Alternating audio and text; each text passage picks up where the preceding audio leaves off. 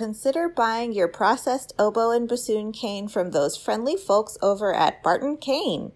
Processed with care and precision for your everyday reed-making needs. Take the pain and injury out of reed-making by letting Barton Cane do the hard, repetitive, boring stuff. Free up time for practicing, happy hours, hikes, baking, and spending time with friends and family. Barton Cane, here for you. Visit www.bartoncane.com. Specializing in the finest assortment of oboes, clarinets, bassoons, and their accessories, RDG Woodwinds serves musicians around the world. Their employees are all professional musicians who have a deep knowledge of the products that they sell. RDG's repair shop has an international reputation with a combined 100 plus years of service among the 5 repair technicians. Plain and simple, RDG provides excellent products and fabulous customer service. Visit them at rdgwoodwinds.com. They look forward to working with you. Hi, I'm Galit Kaunitz. And I'm Jackie Wilson, and you're listening to Double Reed Dish, a podcast for oboists, bassoonists, and the people who love them.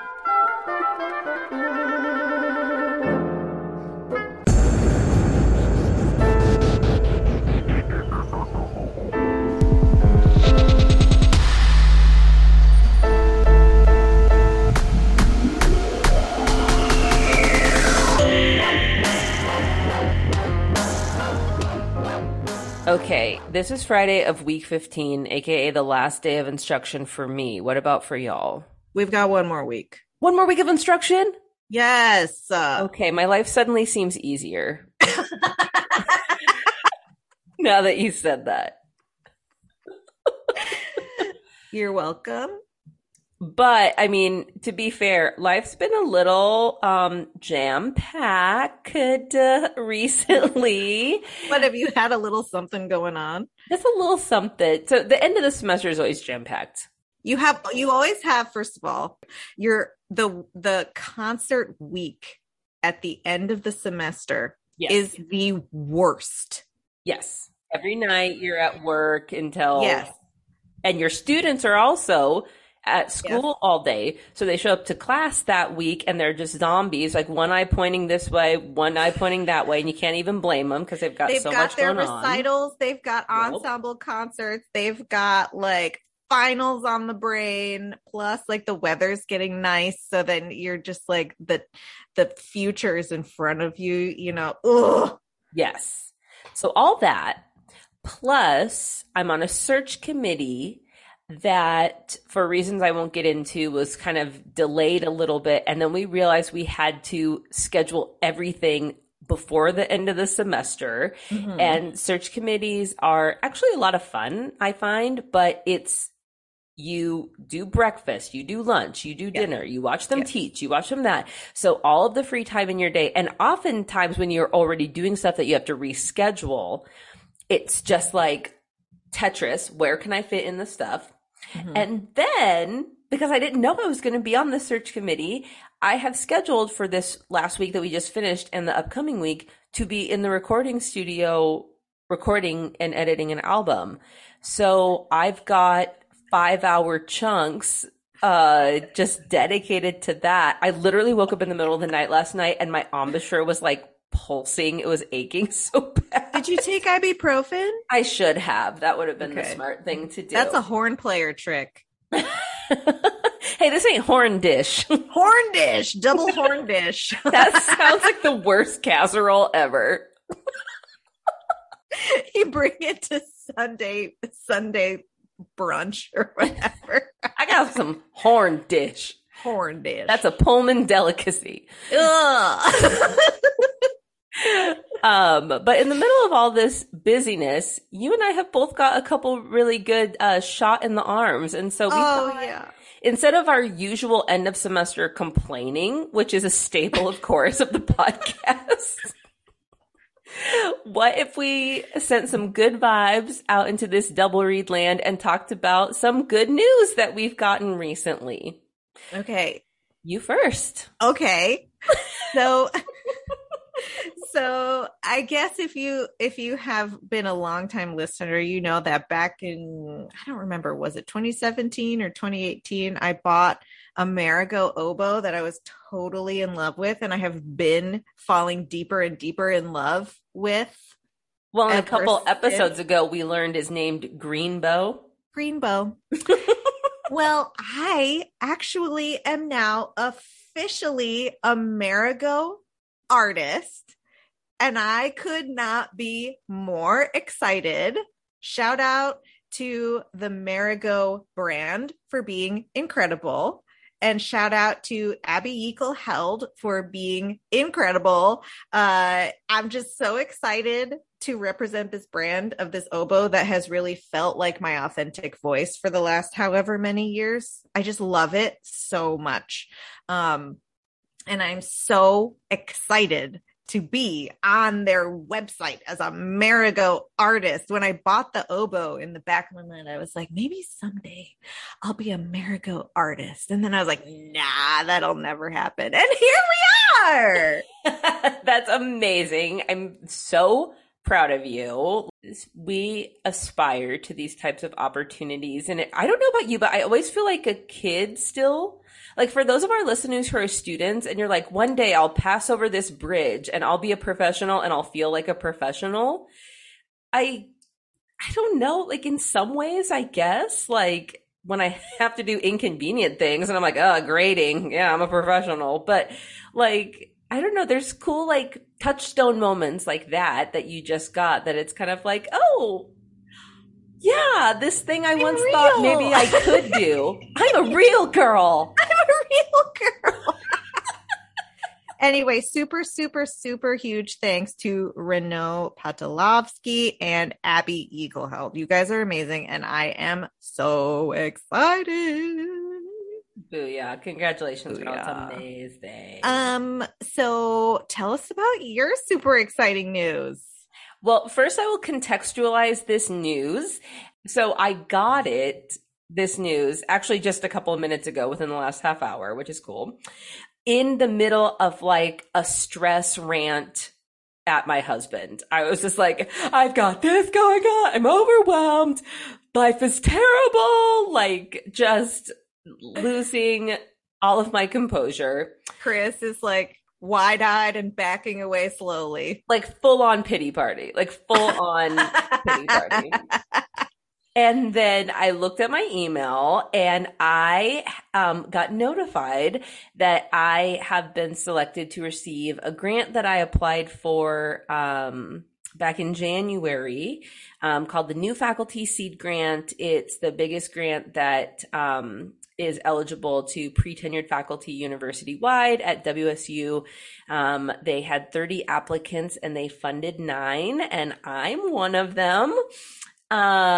So for those of you who've been listening, you know that my kind of emphasis in my creative activity is collaborating with Native composers and emphasizing self-representation and all that good stuff. And so this grant has it's a bit bigger than most of the ones that musicians can apply to. And we are really encouraged to dream big. And so I was like, where's the next direction that I take this work? And I am a big fan of the Maori composer Gillian Whitehead. And I, of course, had a wonderful time speaking with Ben Hoadley when he was on the podcast. And I thought, obviously I'm not Maori, but there are some really amazing, exciting Maori composers who are doing kind of the same thing that these Native composers that I collaborate with do, use their compositional voice to assert their Indigenous identity and emphasize who they are within their musical landscape, but they do so in a uniquely Maori way, right? So I was like, okay, it's deeply connected to this thing that I do, but it's also a departure, a new territory. And what if I viewed this as this like active Indigenous solidarity and commissioned Maori composers who are writing phenomenal works, but with the exception of Gillian Whitehead, not composing for bassoon so much, at least the ones who I was really interested in. And I was like, what if I could get them to write for the bassoon and go learn? Because many of the composers imitate or incorporate traditional Maori instruments and traditional Maori music. And I just think as an Indigenous person, you have to acknowledge the connection to land and connection to place. So for me, it was not an option to do this project and not go to New Zealand and experience land and place. So I get to commission these composers. I get to go visit with them, collaborate with them in person, see Maori land, see New Zealand, and learn and collaborate and create. And I am so excited. And then it's going to culminate in an album. How many years have you been dreaming about this? In various like manifestations, recording Indigenous composers really started back when we were in Platteville, like 10 years ago. So, and I have ideas. One of the conditions of the grant is it has to go somewhere else. So that also caused me to look beyond this project and, okay, how can this be a through line throughout my career? And anyway, I just found out that it got funded and I'm going to actually be able to do it. And so we have listeners in New Zealand. If you are listening to this, I want to hear from you. Please reach out, jmwilsonbassoon@gmail.com, write and be like, I'm a bassoonist in New Zealand. Like, let's collaborate. Let's get together. I want to meet you. I want to hang out and play together. And yes, please, I'm not joking. Get in contact. It'll be about a year. This time, 2023. Ooh, I'm so excited. So so excited. More things to come. And, these commissions are going to benefit everybody. Well, I guess not the oboists, but we don't count that much. It's okay. All the bassoonists will get to enjoy these works once they're completed. So that's so cool. I'm so happy about this news. Thank you. Listen, if you're listening and you are sitting on some good news that you want to share with us, get in touch with us on some social media. We want to share in some good news. Yes, I completely agree. If you've received any good news, even if it was just like, I got a good night's sleep, you send that, message us. We want to hear about it. We want to celebrate with you. We will celebrate your good news with you. 1,000%. And you know what? If you don't have any good news, it's on its way because you're awesome and you're doing great. And yes. You're doing great, sweetie. You're doing great. And you have fantastic taste in podcasts. Oh, at least you have that.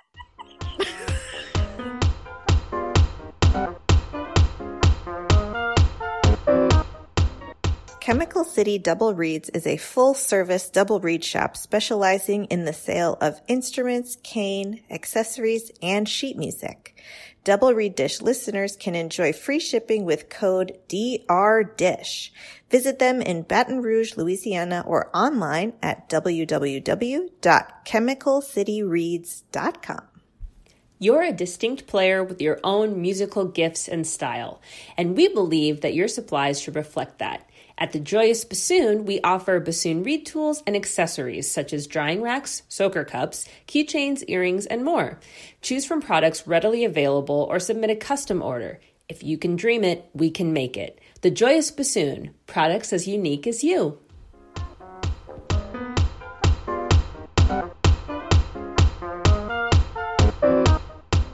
We are thrilled to welcome to Double Reed Dish Chris Wyatt, Professor Emeritus of Bassoon at The Ohio State University. Welcome. It's so nice to talk to you. Thank you so much. It's such fun to be with you. We're having a blast already. Right. I would love to ask you how you came to play the bassoon. Yes, it's a long story, but I'm going to make it very short. I was in 7th grade, junior high school. And my parents encouraged me to take up an instrument. They thought I might want to play music. So I went to Mr. Richmond and I said, Mr. Richmond, I want to play the oboe. Oh, and when I went up to the band room after school, he said, come up and see me. He said, I just gave away the last oboe. Oh, but I have something just like it. And I think what he meant was, here's an instrument that you would like to play if you didn't want to be one of many flute players or one of many clarinet players. Oh, yes. And so I've lived with that fraud now for more than 60 years. But Mr. Richmond was a very dear man and an absolutely incredible musician. And after I got over the fact that the bassoon was just an awful instrument, the school instrument was lamp quality, is what we call it now, right? I did fall in love with the instrument. I got to high school and it was a slightly better instrument. And by that time, I was hooked. Well, let us hear a little bit more about that. Talk us through falling in love with the bassoon and deciding, this is what I want to do for my profession and embarking on that path, maybe a bit about your training and educational journey. Sure. In fact, through junior high, I became aware that I wanted to do something in music. And maybe the safest thing to do in music was be a music teacher. Mm-hmm. And we had very good music teachers in the public schools of New Rochelle, New York in those days. Mr. Richmond was my junior high school teacher, and there were some wonderful other teachers. And I think what attracted me to the instrument finally, because I also played the sousaphone. I started playing the sousaphone a few weeks after I started playing the bassoon. And the sousaphone worked. I had 3 buttons and all of it. So I used to practice the sousaphone. And I probably learned all my music reading on the sousaphone. Mm-hmm. And the bassoon, I had to play in an orchestra, and it was just an awful instrument. And I knew that. But gradually, I started to get these invitations. Oh, you play the bassoon. Come and play in our orchestra. I couldn't play all the notes on the instrument yet. Really. So by the time I was in 9th or 10th grade, I started to think seriously about becoming a music teacher because we had good examples to follow. And I took that route. I went to State Teachers College, which later became Potsdam, SUNY Potsdam, the Crane Department of Music. And along the way, I got some scholarships to study with real bassoon teachers. The first one, I don't know if you know his name. His name is Garfield. Bernard Garfield. I've maybe heard of him once or twice. Yeah, right.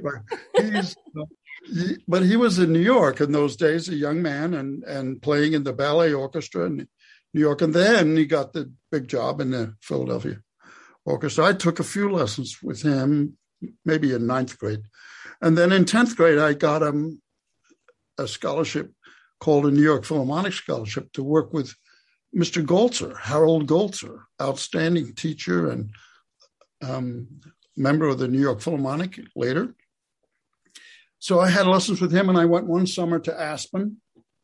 I was in high school. I don't think they take high school kids in Aspen anymore, but that's how desperate they were for bassoon players. Maybe nowadays it isn't quite the same because there seem to be a lot more bassoon players around now. And then I went to Potsdam, and there my good fortune was to be with Charles Robert Reinert. He was the bassoon teacher there. He's an honorary member of the IDRS now. And an absolutely marvelous teacher and a man that I stayed in touch with all of his life. I used to play almost every year for him. Just go back and compare notes and so on. And Reinert he left an indelible mark on me. And later, when I left school to become a band director, I was a band director for 2 years in Albany, New York. I hadn't owned a bassoon up to that point. And I finally, because I now was earning money as a teacher, I could get a bank loan, and I bought a Polisi bassoon. And then I got drafted. My second year of teaching, I got drafted. Well, the second year of teaching was important also because that's when I married my high school sweetheart, who's sitting right over here. Oh. Margaret. Her nickname is Padge. Everybody knows her as Padge. Oh. And we got together because we played chamber music together. Oh, stop it. No, really, it's true. It's true. And furthermore, that's probably what attracted me. In 9th grade, I started to play trios and duos with Mr. Richmond. We played all the Beethoven duets when I was in 9th grade. Wow. I could on that awful instrument, apparently I could play that stuff, And And it's kind of exciting. But I think that's what attracted me, not so much playing in a band or orchestra, but playing chamber music. There was something about it being independent and meaning that my thoughts meant something. And it was important for me as a musician. What does Patch play? She's a cellist. Oh, nice. Oh. Yeah, she's a cellist, and she has a superior ear.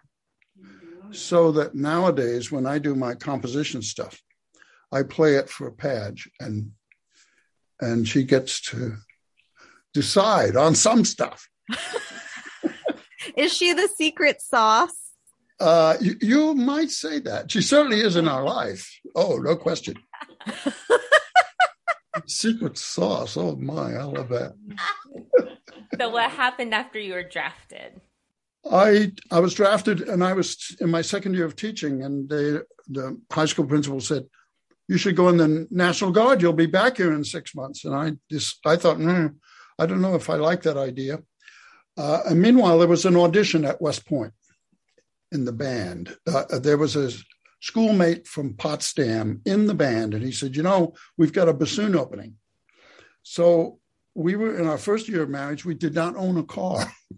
So I borrowed a car, and I went down, and I took the audition, and the colonel, the commanding officer, said, "Okay, we'll take you, but you've got to sign up for an extra year." And I thought, that's like insurance too, just like my teaching degree. I would be guaranteed a position in the West Point band for 3 years.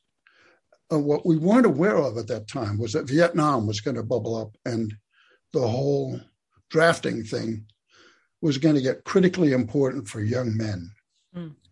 So I signed on as an enlistee in the West Point band, and we went there. I went through basic training and joined the band. And we had our first son, and then we had our second daughter, and 2 kids on the Army. And then I started lessons with Mr. Polisi.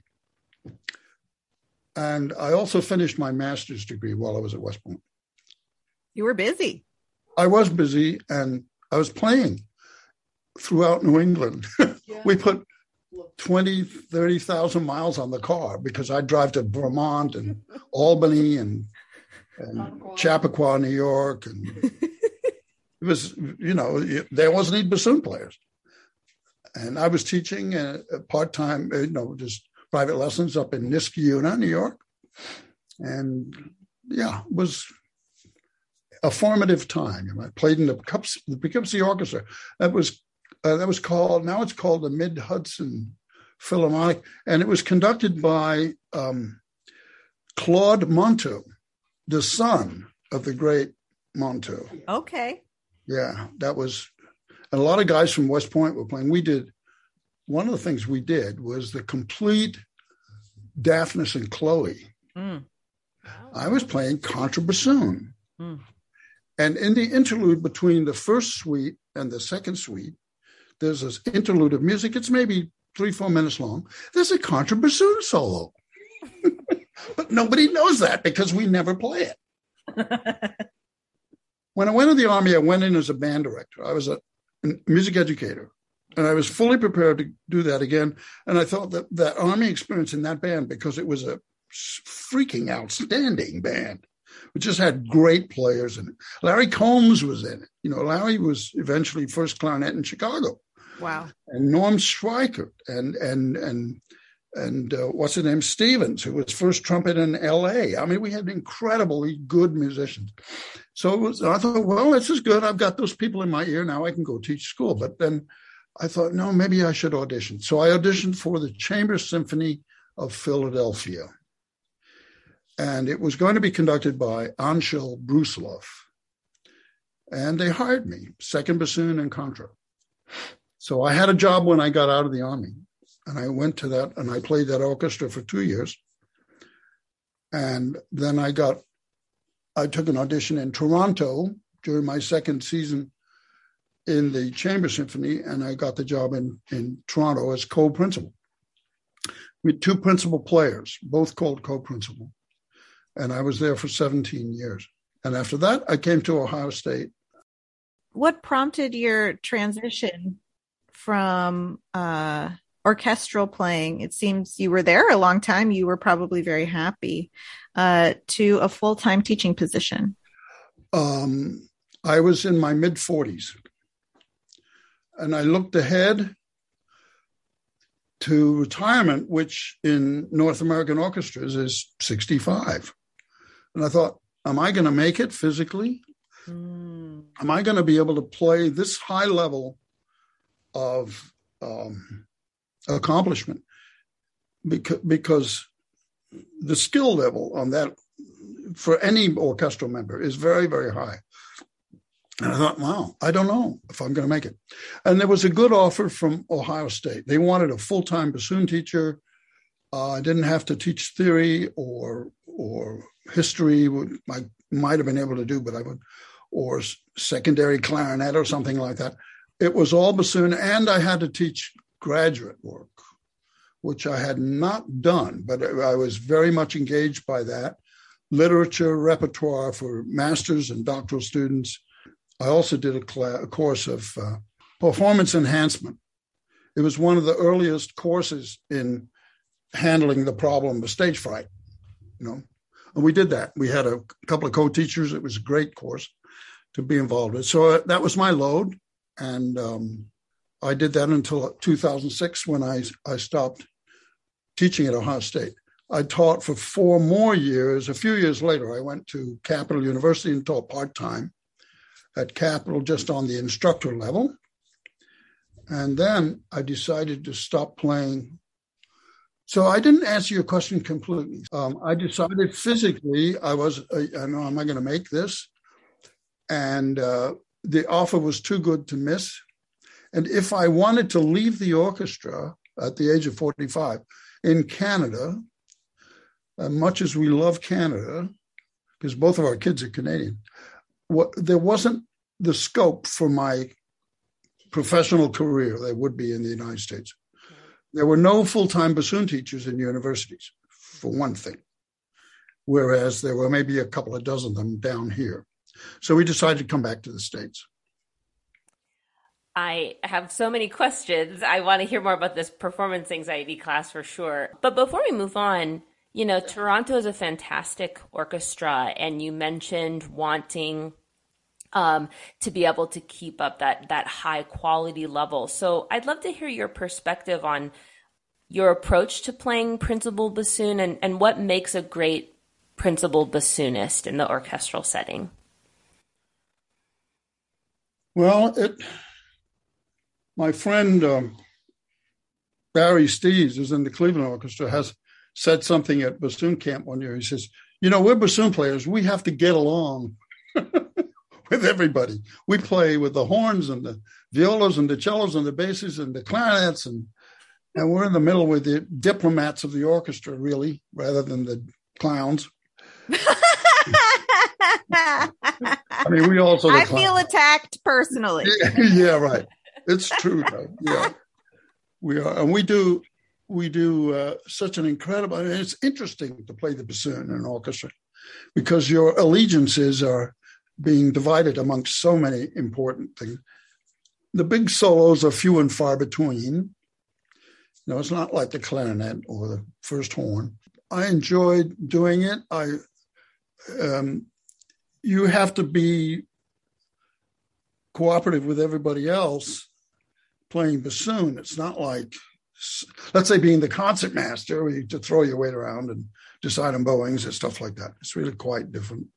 And I've become concerned about young people and the way bassoon is going. The character of the instrument is not, it's not like every other instrument. So let me just go on that riff for a few moments here. Please. I think that Paul Hindemith's sonata and John Steinmetz's sonatas get the character of the instrument absolutely right. It's not a bust your buttons clarinet, leap around this, arpeggio, blah, blah, blah, blah, that kind of thing. It's not that kind of instrument. And it doesn't have that kind of sound. It's a sound like the low voice. It's a sound which is reflective and memory laden rather than celebratory and play a fanfare for the announcement about the king. It's not that kind of instrument. So you have to, I think young bassoonists have to take that seriously and figure out what it is that the instrument is. Now, the most important thing is not a loud instrument. And we have to deal constantly with trying to be loud enough, and either because the scoring was not right or the conductor is demanding more and more bassoon when he or she should be saying less and less everybody else. We need to hear that instrument. The bassoon is like a soft rank of sound on a grand pipe organ. And without the soft ranks of those pipes, the grand organ, when it's all playing all by itself, it doesn't sound right because we fill in the cracks, even though you can't really tell that the soft ranks are playing. If you take them out, you can really notice it. All of our big solos are soft.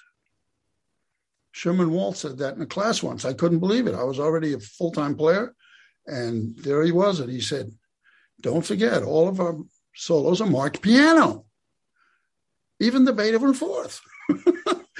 It's not loud. And you're lucky if you're playing in a kind of ensemble where they get out of your way so you can be heard. Now, band playing is wonderful. I'm frankly a band geek. I love to hear good bands. And I played in some good bands. But the problem of double reed players playing in bands is we were overloaded, doubled out of existence. But in fact, people like Percy Granger said we need to have more of that reedy quality. Mm-hmm. The single reed reedy sound and the double reed reedy sound in bands. And oboes and bassoons were the first band instruments in the modern era. There were bands before that, but back to Louis XIV, he had his stable of oboes and bassoons that played all the ceremonial music. So the historical position of the double reeds is very important in the band. I would love to have the double reeds be just as important as those loud trumpets and euphoniums in bands. So that's where I am with that stuff. I wanted to make sure I got a little chance to vent. I think that was a vent. Yes. I really carried on, didn't I? This is a place to vent. Is it really? We vent, we rant. Yes, it's all rant, vent. Yeah, good. It does seem like a very common frustration. In fact, I just was with Jackie over the weekend, and my comment from the dress rehearsal was that the oboe was too loud. The sound check, it was. Oh, yeah. Yeah, and I felt like I was blowing my brains out. The oboe can almost always be heard. Yeah. It can. It's in the treble, mm-hmm. and that's why it's so prominent an instrument. It's even more prominent than the flute, although don't tell the flute players that. They think they are in charge, but they're really not. It's the oboe. And even the clarinet, you can come through the way you don't have the loudness of the clarinet. Boy, you let that clarinet section play loud, they can really bury everybody. But the oboe, the bassoon, the higher the bassoon goes, the softer it gets. Well, what about the theory that the person who is really in charge of the wind section is the second bassoon? Well, especially if the pitch is wrong. That's who's to blame. Yeah, well, if they play too sharp, the poor flute players have no chance. Yeah. Because it just boots them right off the end of the scale. Mm-hmm. Yeah, the second bassoon, but I would add to that, the second oboe, second horn, second clarinets, second flutes are just as important. Because if you don't have good seconds, you can't do a good job on first because you're worried they're gonna come in wrong or whatever. Mm-hmm. So you have to have really reliable people. And they're unsung heroes. They don't get any credit. No. That's why you want him to be a first bassoonist, not a second anymore. Well, it's true. It's true. Everybody wants to be. We want the glory. There was a wonderful article written a number of years ago. Oh, gosh, it's got to be 60 years ago, by a clarinet player who said, getting to first through bass. Get your job as a bass clarinet player, and then you can work your way up. Work your way up gradually. I think it was Freeman was his name, and a very good clarinet player. And that's because that's sort of what I did. I got a job playing second in contra in Chamber Symphony Philadelphia, and then I got the first bassoon job in Toronto. I would love to ask you about your extremely prolific creative output. You have written books, you have done compositions and arrangements, and you've really contributed to the literature for the double reeds. And I would love to get your thoughts on that. For full-time players, I sometimes think that people who dabble in publishing and maybe not so much teaching, you're sort of suspect that you're not practicing enough or whatever. But I've now in retirement, I can see that I've always been a teacher.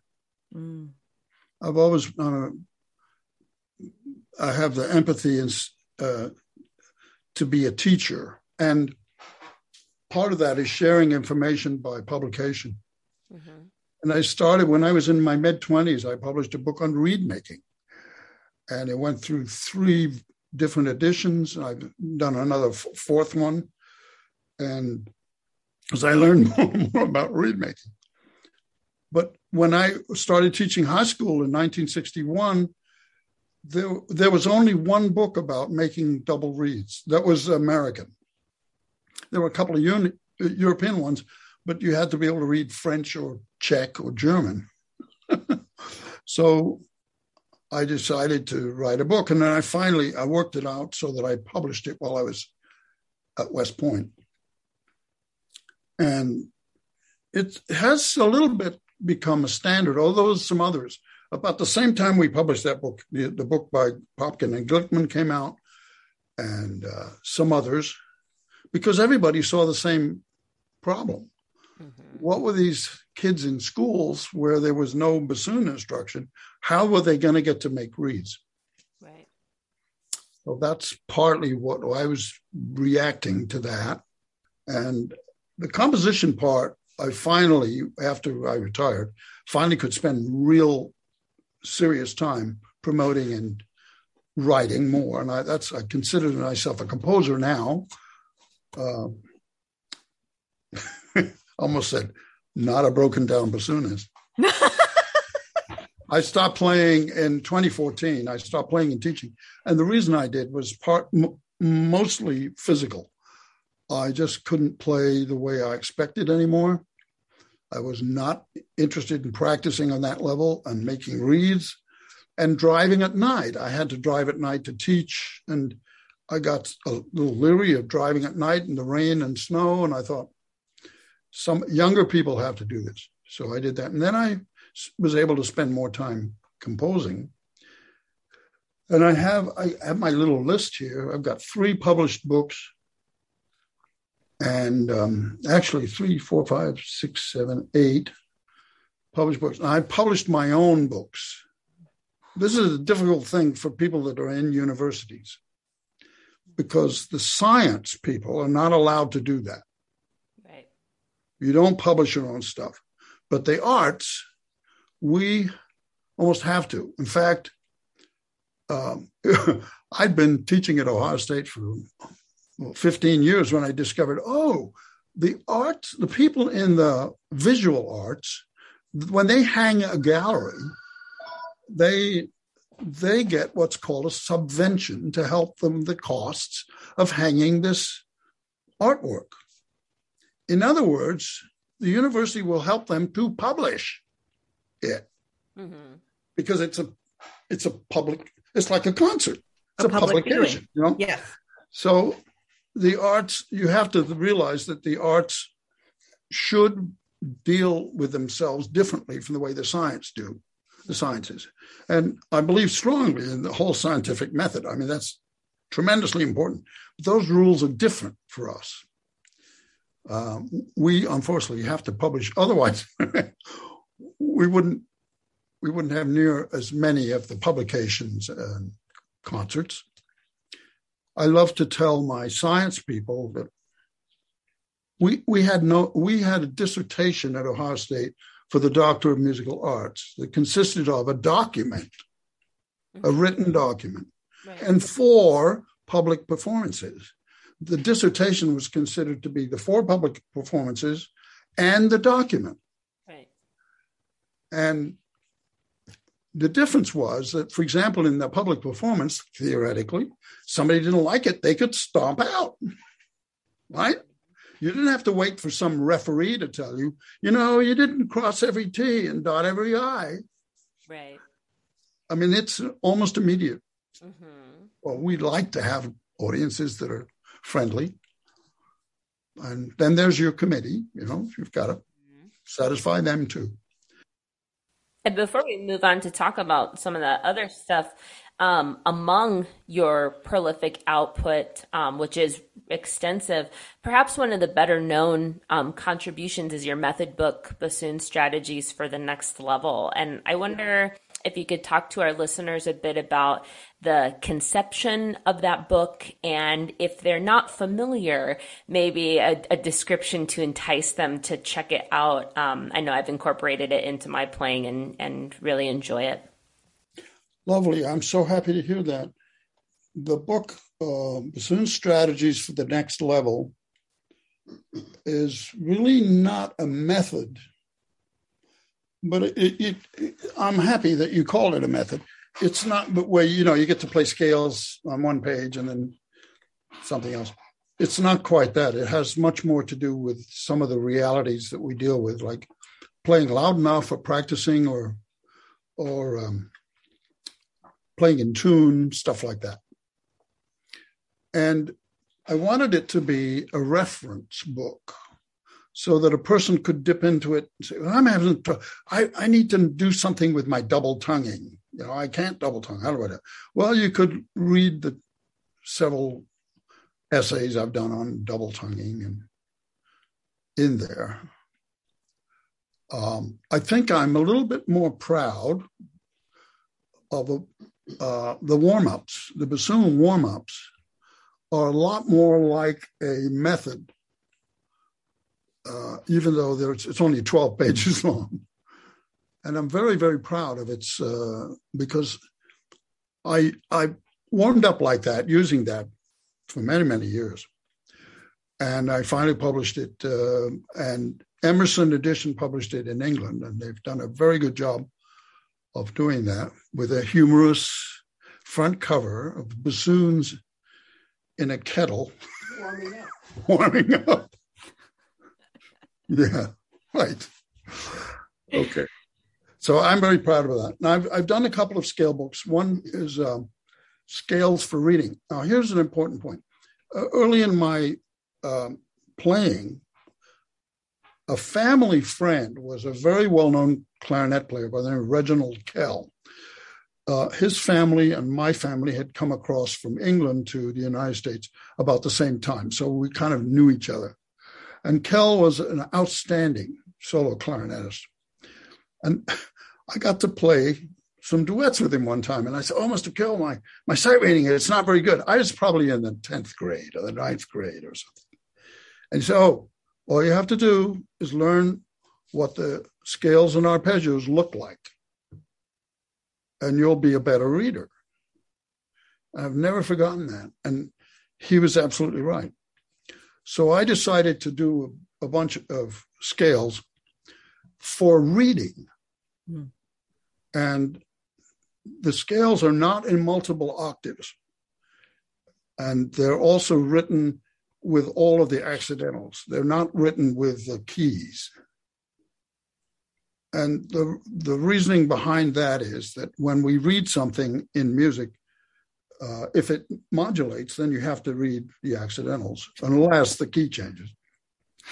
So, and the reason I just did one octave patterns is that I listened to so many juries with 3-octave scales in the clarinet and noticed that it was rarely in tune.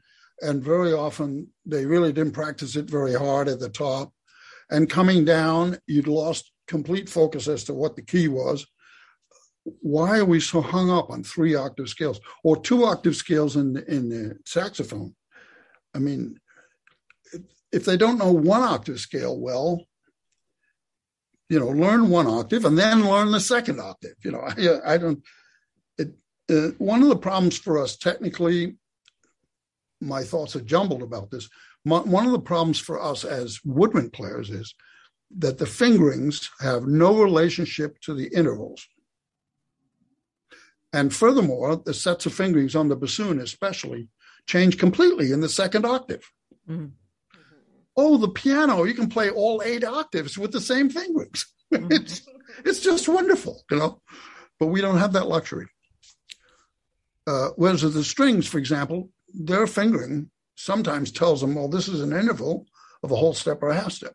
Not in our case. So we're hung up on scales, more so maybe than any other instruments, the woodwinds.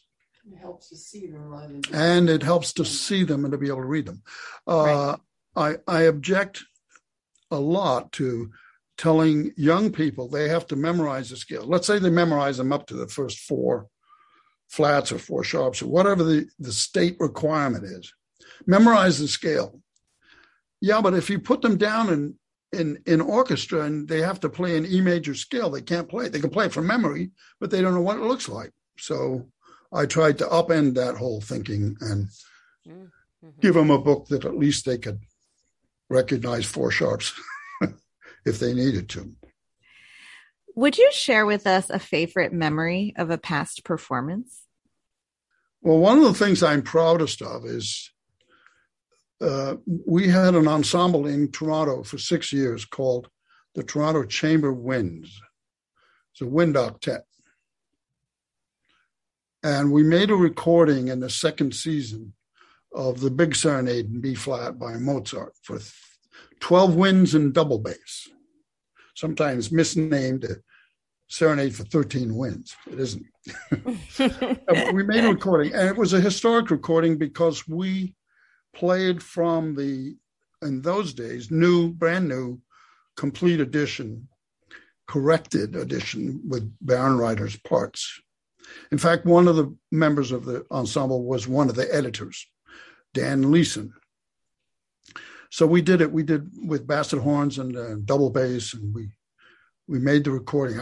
I'm very proud of that recording. It's since been re-released on CD for the first time by Crystal Records.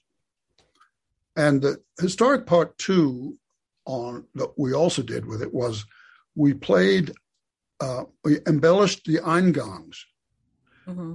The eingangs had been forgotten by wind players, but the singers and the piano players that played the music of Mozart and Haydn and from that period had not forgotten how to do these little interjections when there's a pause, when there's a fermata. And the Mozart has 5 or 6 of those. So we did that. And we also did another thing. We embellished in the repeats, not widely, but just a little bit. So if you listen to the recording, you can tell that the player doesn't play exactly the same way on the repeat. Padge is the one that was the leading sound editor on that, and clipping the tapes. And we had to be careful because helicopters would fly over, trucks would go by. So we had to edit that stuff. And again, it was before the digital age. So I'm pretty proud of that. Well, since she's here, we thought it would be fun to ask Padge a question. Would she be up for that? Oh, yeah, sure. We've never had a double reed spouse on an interview portion. We've have had each of our spouses on the episodes. But so I want to know, Padge, what is the best thing about being married to a bassoonist and the worst thing about being married to a bassoonist? Whoa. I think Well, one of the best things is his appreciation and love of all kinds of music and his acceptance of a string player. And the worst thing used to be all the darn shavings from the reed making on the floor. But no, we've had a wonderful, wonderful time together, starting with the 9th grade when he called me up to play the Beethoven septet with him, and then going through concerts together and going to separate colleges and writing love letters and keeping in touch and playing in orchestras together when we came back for holidays at home with our parents. And it's just been a wonderful ride. We're heading towards our 60th wedding anniversary. Yeah. Congratulations. It takes a while. Congratulations. Yeah. But bassoon players, again, they're the nice guys in the orchestra. They're not the ones with all these huge egos. And so he's been such a sharing person to play with and to live with. It's just been a great companionship. Yeah. Thank you for indulging us that question. Yes, thank you. And I find it very interesting that his way into your heart was asking you to play chamber music. It's a very nice excuse to call up a pretty girl. Tell them what your dad said. Well, I'm an only child and probably was a little bit spoiled. And when this voice on the telephone was Chris Weed asking, "May I speak to Padge?" My father said, well, what do you want? Well, I was hoping we could have a rehearsal, but so I said, Dad, it's not a date. It's music. She was in the 9th grade. Brilliant. Yeah. It's a brilliant strategy. Yeah. You got in through a loophole. It wasn't a strategy. I mean, I needed a cello player, Yeah, right. That was all you got. I was a contractor. I thought it was Exactly. And it took me You were a contractor. But meanwhile, he's been sharing his life and love with me, all his teaching. I got to know his students, which was wonderful. But then we collaborated on these long trips where we go to the double reed meetings and take his music to be sold. We talk about the things and the problems that students had. And so together we came up with the ideas of making side straps that will help the weight of the bassoon and help with hand problems, and making the beveling tools that will help with the reed making. And so I'm a sewer and a quilter and stuff. So I've been doing She made those signs back then. Yeah. So It's phenomenal. I've been making things to help with his teaching, and then we collaborate on, well, what are you telling kids to do, and when they're nervous for their playing and classes, and then we come up with ideas to share on his what was the class that you called? Performance enhancement. Yeah. And I think that's what it was called. So I felt like I've had a full-time career in a funny kind of way just by being along with him on his career. It's been a wonderful sharing. Yeah. Well, that's wonderful. Been a cellist in the Pro Musica Chamber Orchestra of Columbus for 22 years. Yeah, 17. Well, anyway, yeah. And she was the first cellist to play in Canada's Baroque orchestra called what's the name of it? You were the first person to play cello for them. Yeah. They're now a world famous orchestra. And both of us are pulling a blank, which is showing our age. But anyway. Yeah. So we've had Taffel music. Taffel music, yeah. Wow. So it's so been Padge is a very distinguished cellist. He's got a great ear. He's got a much better ear than I have. Okay, go back to talking to Chris. He's good. He's the one. Could you talk to us a little bit about your philosophy on reeds and reed making? It just so happens that I have this giant reed here. Oh, wow.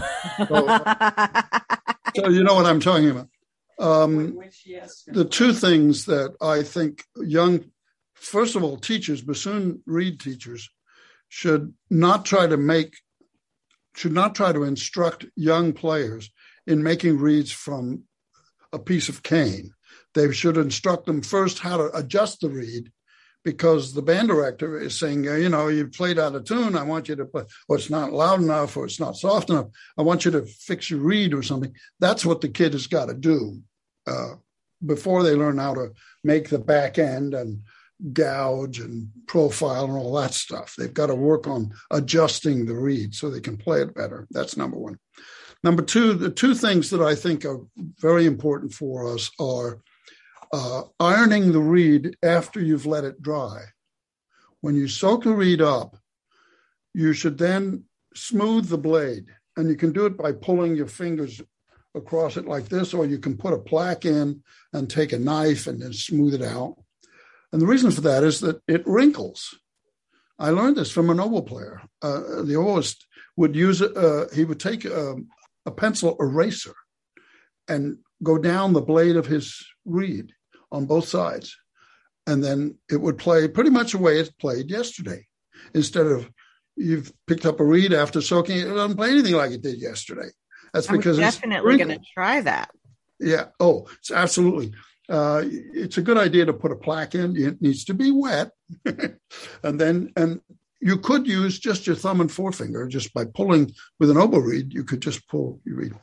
Bassoon, we could do it with a bassoon reed too. The other thing about bassoon reeds is these blade edges, you need to have a plaque in there that lets you see how thick the blade edges are, and they should look exactly the same. So if the blade edges are balanced or look exactly the same, it doesn't matter about the thickness as much as it matters that this end maybe is a little heavier and then it thins out and gets paper thin down here, that it looks exactly the same. All four blades, edges, all four blade edges. Those are the big advice things that I give people. Wonderful. The back end should not leak too. That's another thing. Because very often the reed, otherwise it's playing very well, is leaking on the vocal. Right. Mm-hmm. And if that happens, there's all kinds of problems. So our favorite question to end on is, what advice do you have for a young musician who aspires to have a career like yours? Learn how you learn. I dealt with that in college because mainly through my teacher, Mr. Reiner, that he seemed to figure out how it was that each of his students would learn. Some of us learn visually, some of us learn tactilely by putting fingers on the instrument, some of us learn by using the ear, some of us learn by looking at the music and saying, oh, that's the fingering that relates to that, etc. So learn how you learn. And I think that, and then learn how to practice. Now this is such a cliche, but it's really, practicing is different for every one of us, mainly because we're all built a little differently. Let's take, for example, a person who learns fingerings by looking at a fingering chart. And they can remember that fingering chart without ever putting their fingers on the instrument. Whereas another person, only this feeling, the tactile feeling, is the way they absorb that. So I think you have to know how is it you learn, and then figure out how to be an efficient practicer.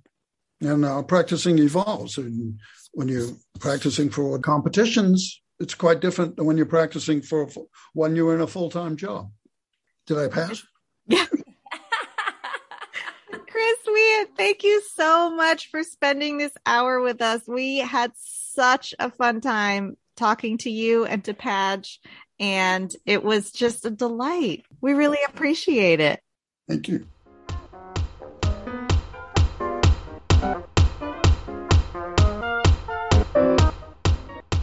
Thank you for joining us for that delightful episode. Don't forget to subscribe and review on Apple Podcasts, Spotify, or wherever you listen. Get in touch on social media. We love hearing from y'all and can't thank you enough for your support. Galit, who's coming up on the next IP? We had an awesome talk with Cassie Pilgrim, principal oboe of the St. Paul Chamber Orchestra. Jackie, let's end this nerd parade. Go make reads. And I actually am about to go make reads. Oh, maybe for the first time in the history of this podcast. That's actually what I'm going to do right now. Oh my God. That's good news.